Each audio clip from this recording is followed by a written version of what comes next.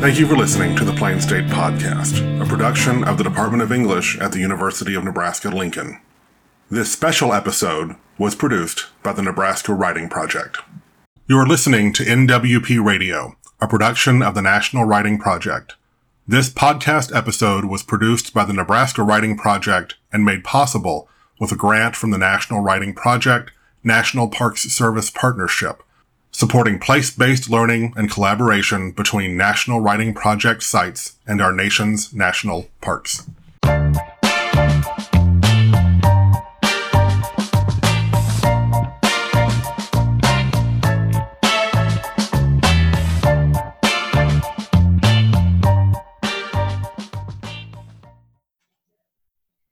Welcome, listeners, to this podcast, Writing the River, a Student Writing Experience, a partnership between the Niobrara National Scenic River of the National Park Service and the Nebraska Writing Project of the University of Nebraska. The Niobrara Student River Float is the third partnership between the National Park Service and the Nebraska Writing Project. Our podcast participants today are Susan Cook, Bobby Rochone, and Jan Nispel. Susan, would you like to give us your National Park Service designation, job description, and experience as a ranger? Sure. Susan Cook, and I'm the Program Manager for Interpretation, Education, and Volunteers at Niobrara National Scenic River, and I've been there since last August. Prior to that, I was the Chief of Interpretation and Resource Management at Homestead National Monument of America, and I was at that park for 28 years. Thank you. And Bobby, would you like to give us your national park experience and what your job description is at the Niobrara Scenic River Park? Sure. So I'm the Park Ranger Interpretation for Niobrara National Scenic River, and I've been with the National Park Service for over 10 years now. Most of that was as seasonal at Ozark National Scenic Riverways in Missouri. And I always like to explain the interpretation as not explaining in a different language. It's actually speaking for the things that can't speak for themselves. So I'm like the Lorax, only not as grumpy. So I've been at the Niobrara for a while now. I started as seasonal in the interpretive division in 2014 and did 3 seasons before I became a permanent park ranger in 2016 on October 2nd. And that's kind of a really cool day because it's actually the anniversary of the Wild and Scenic Rivers Act on October 2nd. Thank you, Bobby. Yep. My name is Jan Nispel. I am currently retired from the Valentine Community Schools and Valentine High School, where I was an English teacher for 30 years. I am currently an adjunct professor for the Mid-Plains Community College, teaching here at the Valentine Extension Campus. And I have been involved in the Nebraska Writing Project as a teacher consultant since 1986 and have been on the Nebraska Board of Directors for the Nebraska Writing Project since 2006. The purpose of our podcast is to describe the partnership between the Niobrara National Scenic River of the National Park Service and the Nebraska Writing Project of the University of Nebraska. How that partnership came about, how we developed the student and possible future teacher workshops, the process of rangers and NEWP facilitators as they plan for and create writing activities for students and teachers to develop an appreciation for and an understanding of the unique environment of the Scenic River and the culture and future of the river located in north central Nebraska. The Nebraska Writing Project, position on place-based education, has generated the partnerships between the Nebraska Writing Project and the National Park Service. Wendell Berry once said, "If you don't know where you are, you don't know who you are." The University of Nebraska Writing Project website states that place-based education utilizes local history, geography, literature, and culture to help students gain a sense of who they are, where they are, and how they can live well in their communities. In the Nebraska Writing Project, we believe that writing is one of the most engaging ways to teach and learn about a place. Similarly, we believe that place-based teaching can help students discover and develop meaningful writing. The purpose of place-based education is to allow writers to understand place, and that place is becoming increasingly important in our rapidly changing and interconnected world. The goals and practices of both place-based education and effective writing instruction complement and enhance each other. Place-based education helps connect students, communities, schools, and places in ways that produce more engaged, thoughtful citizens. We broadly define place to include natural and human-made landscapes in rural, urban, and suburban contexts. The components of place-based education involves the following: local resources such as people, places, history, and artifacts that form at least part of the curricular content. Students write for audiences beyond the classroom. Learning activities involve both celebration and critique of local places. Learning goals promote active citizenship, including a concern for the welfare of local places. The benefits of place-based education are that students are engaged and gain an understanding of who they are in their place. They gain an understanding of local history, culture, and geography, become better writers through their engagement with place-based topics and projects, use writing to work toward solutions to current problems in their place, understand the past and present diversity of a place, learn to apply writing concepts such as purpose, context, and audience to develop an awareness of interdependence and interconnection of place and in writing. Susan is going to describe for us how the possible Niobrara Scenic River Float partnership came about and how the community here in Valentine and Cherry County was involved in that. Thank you. As I mentioned earlier, I've been at Niobrara since last August, and when I was leaving Homestead, I've been working with the Nebraska Writing Project for years there. So I called Dr. Robert Brook, who's my teaching partner, and I let him know that I was moving to a different park and that my park was in Valentine, Nebraska. And he said that, do you know that Jan Nispel, who has come to the homesteads, lives there? And I said, no, I had no idea. So I said, well, then how come we don't have a writing project happening there? And he goes, well, I guess if they never engaged, and we didn't engage. I said, well, consider yourself engaged now, and let's do something. And I had this idea that I wanted to move forward with, which was I wanted to do a creative writing float. So float is anything kayak, canoe, or tube.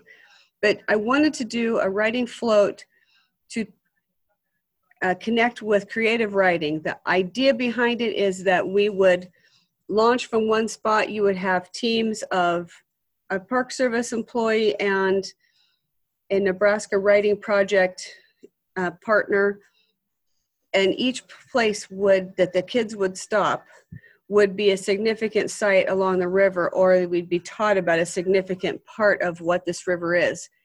And so we kind of ran with that idea. He told me to contact, and the next day happened to be a board meeting. And so he presented it to the board meeting, and it was agreed upon to, yes, let's move forward with this new partnership. And he called me and said, would you like to work with Jan, and let's get started. And so that's what we did. We started working together to figure out how this might work. This is going to take a lot of community involvement in order to pull it off and do it all safely. Not only is it community, but it's also going to be all parts of our staff are part of it. So we have the resource managers, people who know the resource, but we also need the law enforcement rangers who are just there because we know that we need to have at least 2 adults with each set of canoers. So we plan this to be between 4 to 6 hours for an entire day and pull off at 3 or 4 places. And there may be 2 pull-offs on the river. We'll also do something at the launch place, and then also do something over at where we conclude.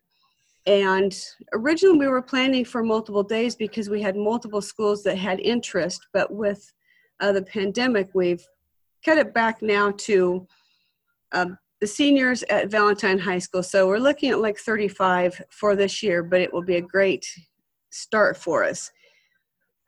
Other community members that are part of this is we have the Niobrara Council is a partner within our park. They have resources as far as people that can help in canoeing. We have the Niobrara Outdoor Educators, and that's a group of different groups around the community that do outdoor education, and they will also be some of the adults that will be floating with the kids. And we know each group of 5 to 10, we want to keep it at 5 if possible. We'll have 2 adults just so we can make sure we know exactly where they are, and if anybody has issues, we're ready to help out. We also, one of the places we want to take out at is Smith Falls State Park. So we have the State Park Connection. And when I talked to the director or their manager, she happened to have an English degree, and she was so excited to even be a part of this and to lend her skills in any possible way. And so we're working with her.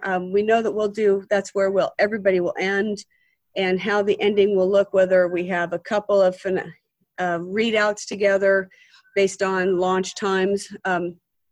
If we had the full day, which we could probably handle about 100 students per day if we needed to, and we would have had graduated starts and stops, basically.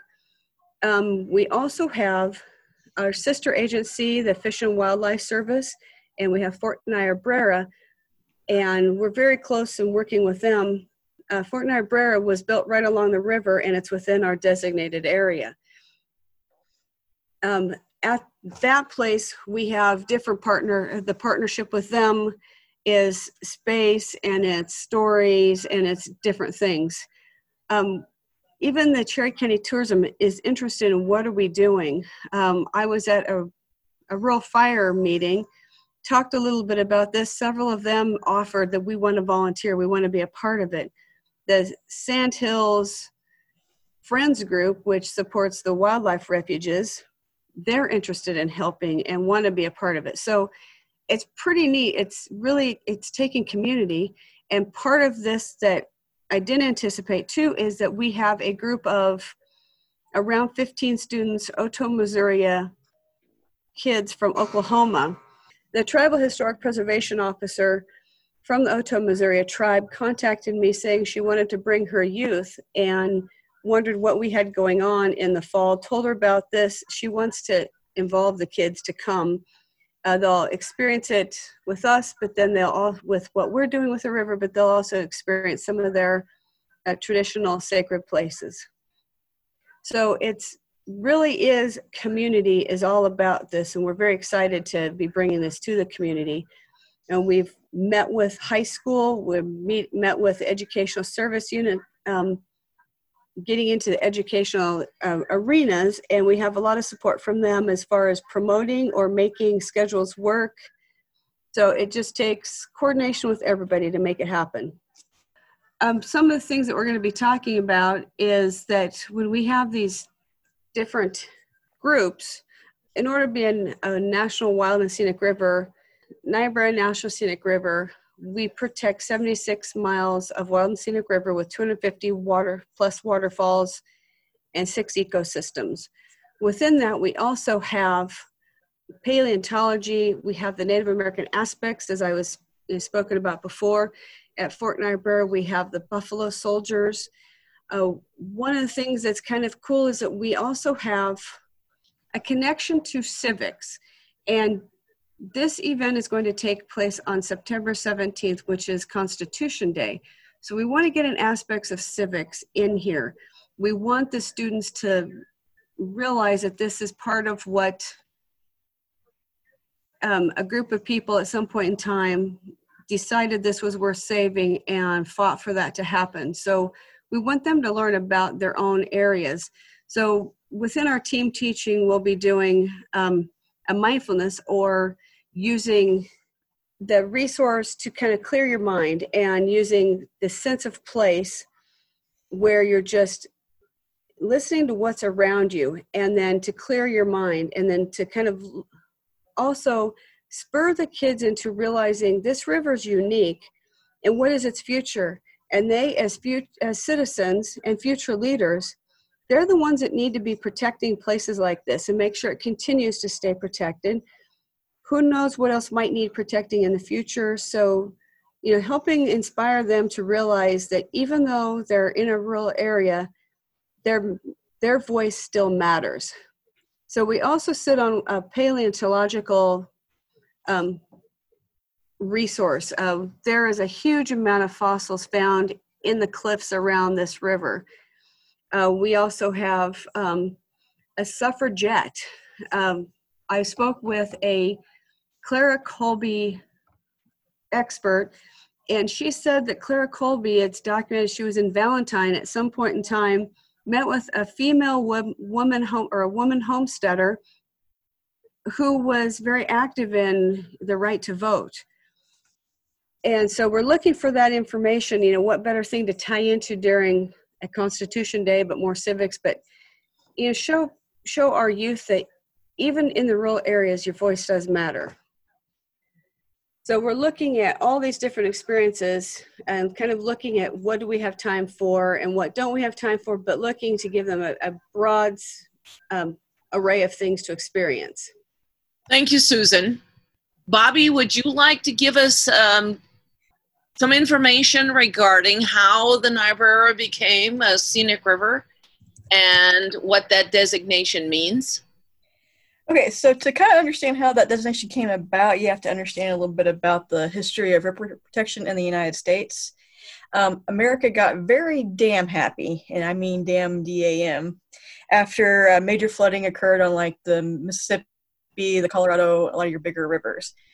And we started seeing a lot more dam building projects during President Hoover up until the New Deal era and beyond that into the 80s as well. There was a little bit of a pause during World War II where a lot of dams were not being built, so you start seeing kind of the growing grassroots movement to protect rivers during that time. After we see some of the bigger rivers, like the Grand Coulee go up on the Columbia River, Hoover Dam going up on the Colorado, Glen Canyon, you start seeing a lot more grassroots movements to kind of prevent these dams from going in. Mainly because you're losing a lot of your natural, beautiful areas, as well as a lot of cultural, historical heritage sites. Thousands of petroglyphs were covered by water on the Columbia, on the Colorado. You lose those whenever that happens. A lot of the grassroots movements started becoming more common during the 1950s, and the Craighead brothers were kind of the leaders of that. Frank Craighead became very active in the conservation of wild rivers, and much of the National Wild and Scenic Rivers Act was actually written by him from his writings. In 1958, Congress created the Outdoor Recreational Resources Review Commission, and the Secretary of the Interior, which was Stuart Udall, asked Frank to prepare a paper on river classification, and asked the Secretary of the Agriculture to organize a wild and scenic river study team. One reason why this became kind of a popular thing during that time was Eisenhower. He saw the damming process as creeping socialism, especially whenever it was federal dams going in.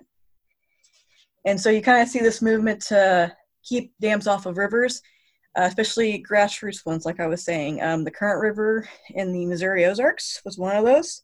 In fact, that's actually the first river to ever receive protection from the government as a watershed and as a river. And that predated the Wild and Scenic Rivers Act by 4 years. That was 1964 whenever Ozark was established. It took 16 different versions of the Wild and Scenic Rivers Act to finally get to 1968, where we have the Wild and Scenic River Act passed. And the Wild and Scenic Rivers Act preserves the essence of rivers that surge, ramble, gush, wander, and weave. So in order to become a wild and scenic river, you have to kind of follow a little bit of a process. And the National Wild and Scenic Rivers Act defines rivers as deserving of legal protections because they are free-flowing and possess outstanding and remarkable scenic, recreation, geological, fish, and wildlife, historic, cultural, or other similar values, or outstandingly remarkable values. And it took eight rivers were the original one, but that's grown since then. We're now up to 209 rivers in 40 states and Puerto Rico. And it's a little over 12,700 miles. And there's 3 ways you can get designated: wild, scenic, and recreation. Each category is defined by its accessibility and level of surrounding development. Wild rivers are primitive without development and are generally only accessible by trail, while recreational rivers are accessible by road or rail and have shoreline or watershed developments, and scenic rivers fall in between. And so, like I was saying, a lot of these rivers that fall into this, they get promoted by local movements, and they get pushed into Congress in order to become part of that wild and scenic river system. So following a detailed study to determine if a river is suitable and has the public support to be protected by a Wild and Scenic Rivers Act, it is generally designated by an act of Congress. And the 1980s were a really powerful point for a lot of these rivers. That's whenever you see them actually, a lot of the scenic river growth during that time. And one of the rivers during the 1980s was the Niobrara. And there's actually going to be a dam on the Niobrara called Norden. And that Norden Dam project would have basically dammed the river back up from Norden about 20 river miles, so that most of the popular section of the river would have been underwater, and we wouldn't be able to float that section. A lot of the waterfalls would have been lost to us and some other stuff too, but it was actually local landowners, outfitters, and then people from surrounding communities like Omaha and Lincoln that came together to save the Niobrara. In fact, that was actually the name of the group that lobbied the Nebraska legislature and also Congress in order to get the river protected. In 1991, they finally got it established as the Niobrara National Scenic River, and that was on May 24th, and here we are today. One more important thing to know is that not all wild and scenic rivers are managed by the National Park Service. They're actually fairly spread out throughout different agencies. In fact, the Forest Service has the most wild and scenic rivers under their designation. Thank you, Bobby. Mm-hmm. I think it's important that we establish for our leaders where we are geographically. Nebraska is one of the Central Plains states, basically about smack dab in the middle of the United States. Cherry County is the largest county in Nebraska, and it may be the largest county square mileage wise in the United States. It is about 7,000 square miles, and 50 miles of that approximately is waterway or ponds and lakes. We are in Valentine, Nebraska, which is a small town of about 3,000 people, 9 miles from the South Dakota border. And the Valentine area is considered to be the hub of our geographical area. Our industry is agriculture and tourism for the most part. And a great deal of tourism occurs in Cherry County and in Valentine because of the Niobrara River. The Niobrara River is a significant part of the culture, the geography, and the activity of Cherry County and of Valentine, Nebraska. One of the significant ideas behind our partnership with the Nebraska Writing Project and the National Park Service is to use, as I mentioned before, the place where the students are to help them to view themselves as part of that place and to use their writing to generate ideas about the place where they live and the place that they're building and the place that they're existing in at that point in time. Susan, would you like to talk briefly about the logistics of our planning that we've gone through? Yes, we started working with, Jan and I, and kind of actually looking at what are the stories that we could tell. So, briefly, some of the things we'd like to introduce the youth to, because these youth have grown up around this river, and yet they really don't know why it's significant, why it was worthy of a National Wild and Scenic River designation. So that's one of the things we hope to open and introduce them to, is these aspects that they truly don't know about their own river. So we talked about what are those topics, which we kind of talked about earlier. Met with the school system to get teacher input, and then started just kind of mapping it out and looking at, where can we get them on the water, where can we get them off the water, where are the places that we could pull off while on the water, and involve the outfitters. Our outfitters, we have an annual meeting with them, and when we asked them about would they be willing to help with an event like this, there was exuberant, yes, we would love to be a part of something like this. So that was pretty neat, but we need them to have the canoes to get these kids moving around. So kind of started working with doing production schedules. Many times when you do a writing event like we've done in the past, say you have 100 kids, you have 4 presentations, so 25 kids in each group. Everybody starts at a presentation, you go in a circular route, everybody goes to everything. This is different because it's linear, so we had to have different starts, different stops. How long do we have in between? How long do we have to actually float to that presentation? How long do the instructors have to talk to the kids and actual writing in that place? One logistic is, how do you write? There's waterproof paper out there, so they can write on that, or we just collect it near the end. Even the logistic of how do you get your presenters out to the areas. What we ended with is, it looks like we'll have 2 places along the river we pull out on. We'll do one presentation at the beginning launch areas. So some kids will be launching while others are doing a presentation. That presenter will then move to the end, and those kids who launched right away will actually get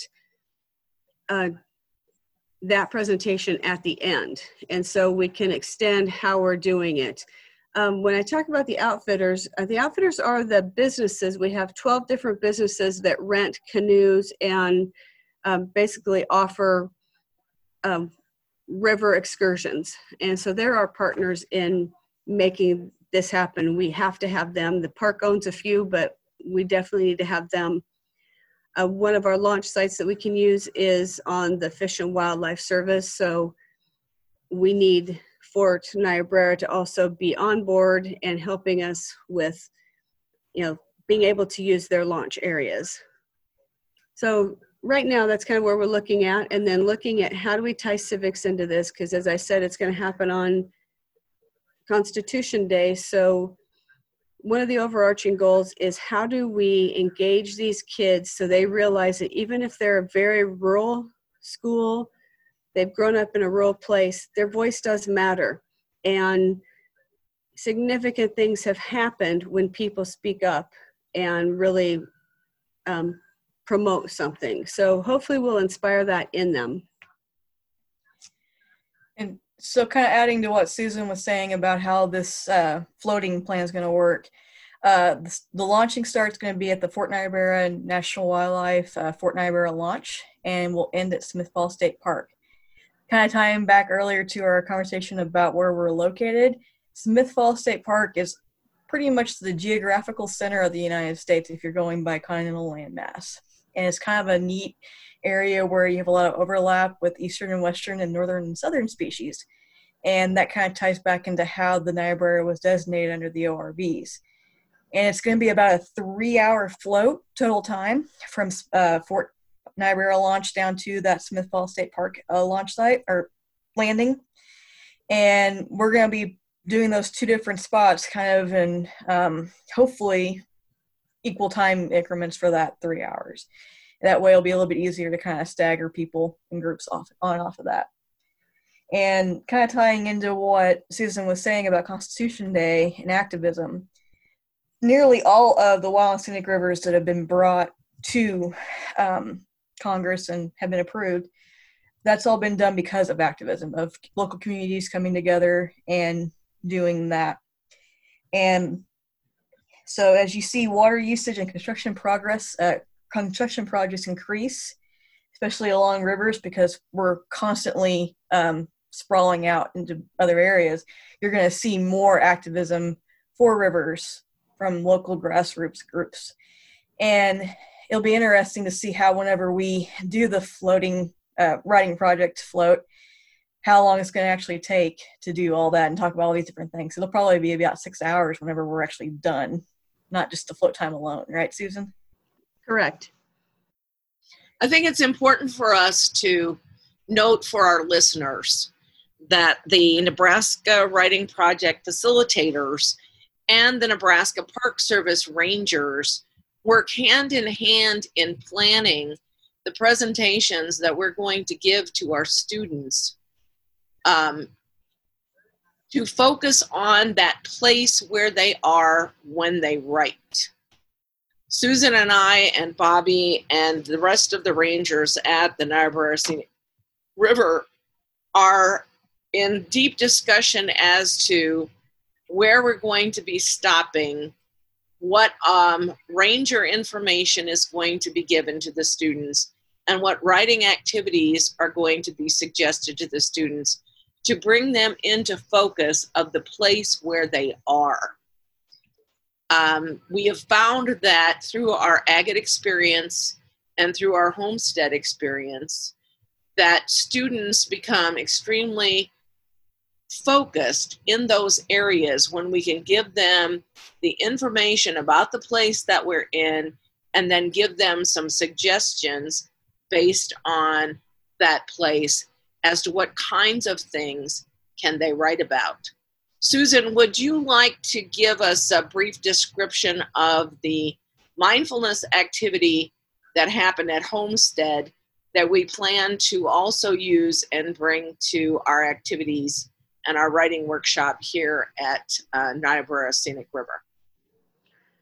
Yes, we did a mindfulness activity where we wanted to focus students on nature, and then we talked about the benefits, medical benefits of nature.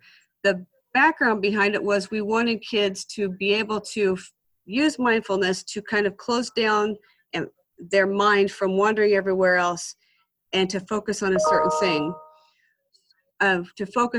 thing. What we did was we had the students, we gave them some, background information, but at one time we had 90 ninth graders sitting in the prairie around 5 feet from each other, no cell phones, no talking, no fidgeting. They were just totally quiet.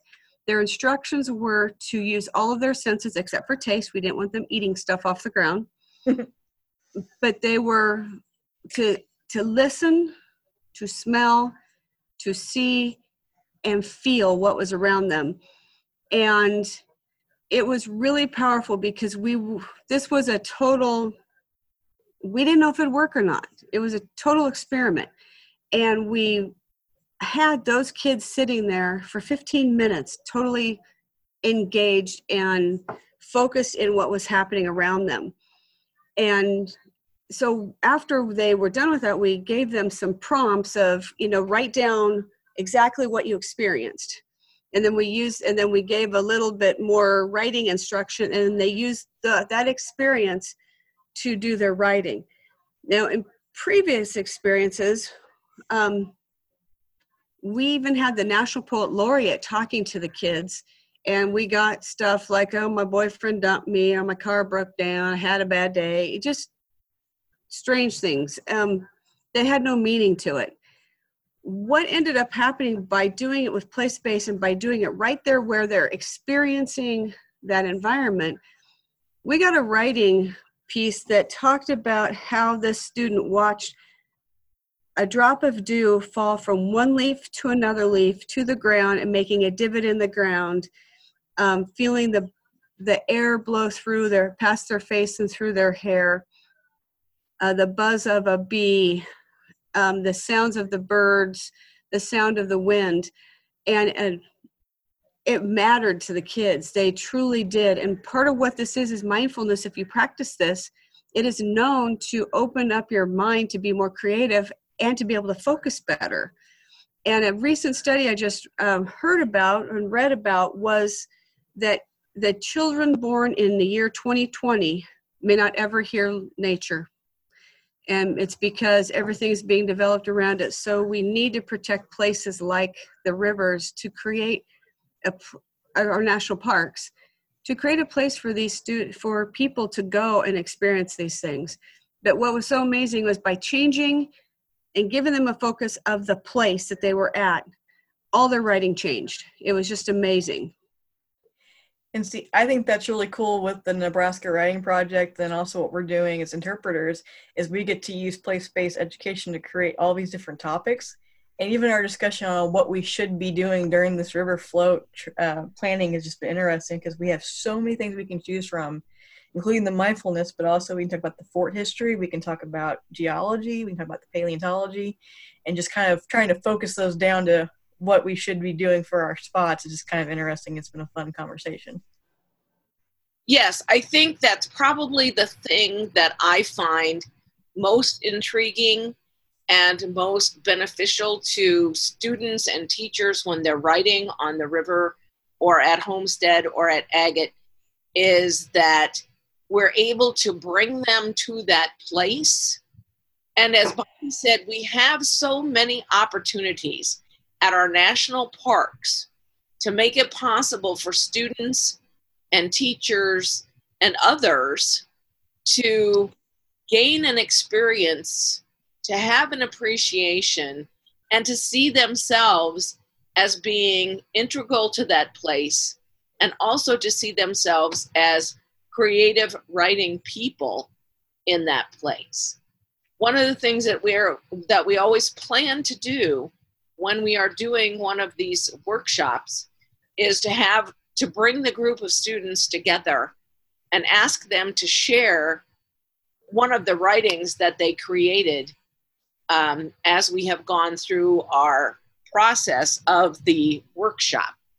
And as Susan had mentioned earlier, some of the writing that our students, who can be very young, 8th graders, 9th graders, and in case of the students here, seniors in high school, is that they don't recognize how much potential they themselves have to create something in the place where they are. And then it's important, of course, for teachers to be able to take their experience with their students from where they are to other places in the park, to utilize the park and other place-based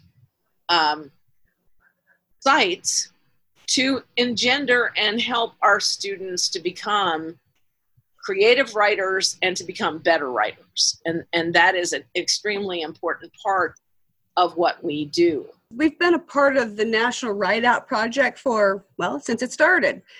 And Niobrara National Scenic River is going to participate in the write-out this year with a marathon writing event. So basically we want to have somebody writing in hour increments, 24 hours. And what I'm hoping is that these kids, after having experienced their river creative writing float, that their writing river event, that they're going to want to come and sign up for some of these time periods. And basically the prompt is, what the river means to me. Why is this river important? And I'm hoping that they will want to come out and be a part of that with us. When we have our read-arounds at the end of our workshops, the first thing we ask our participants to do is to state their name and say, I am a writer.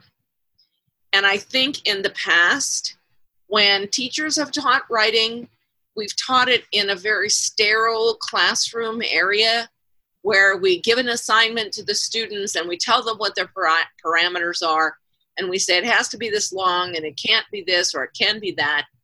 But when we are in our national park and Nebraska Writing Project experience, anything and everything that you write is acceptable. I also think that students sometimes see their teachers in the English classroom as being an expert or dictator of what needs to be written, but they don't necessarily see their teachers as writers. And I know in my own classroom when I was teaching at Valentine High School,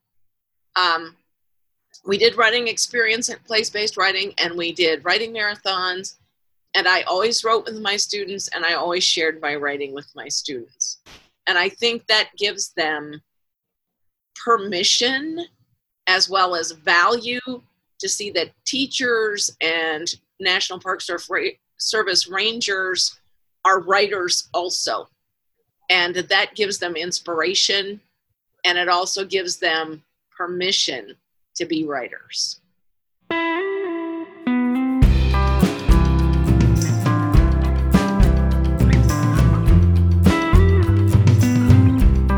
Plain State is produced by Robert Lipscomb. Post-production by Stephen Ramsey. Music by Shadows on a River. On behalf of the Department of English at the University of Nebraska-Lincoln, thank you for listening to the Plain State Podcast. Tagline forthcoming.